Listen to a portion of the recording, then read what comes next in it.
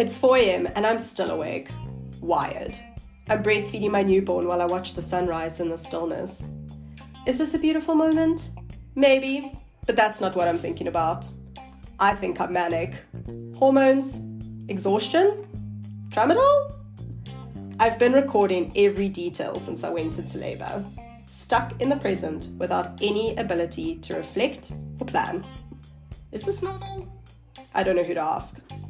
I haven't yet found out that the incision from my cesarean section is slowly opening up and that soon I'll be wearing a sexy wound backpack. Why? The mania's made me restless to nest in a house we moved into on the day I went into labor. Classic. Does the world not realize what just happened to me? I just had a baby extracted from my body after 14 hours of excruciating pain. Failed induction, failed epidural, emergency Caesar, and NICU admission. Then sent home, as if none of that happened. Does this sound familiar? I update everyone as a classic oversharer. The reactions are diverse. Some have no idea what to do and try their best to understand. Openly fascinated by the drama, others exclaim, "Oh my word, Dan, I had no idea." Then something unexpected happens. A support system of mums ask me if they can divulge all the surprises that await me postpartum. It's normal to have bad thoughts, some say. What?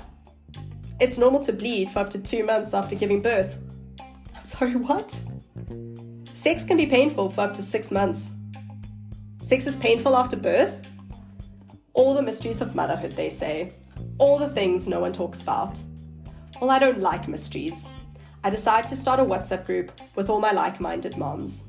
We send supportive breastfeeding selfies for laughs. I begin to ask about the things no one's talking about, and the 4 a.m. club is formed.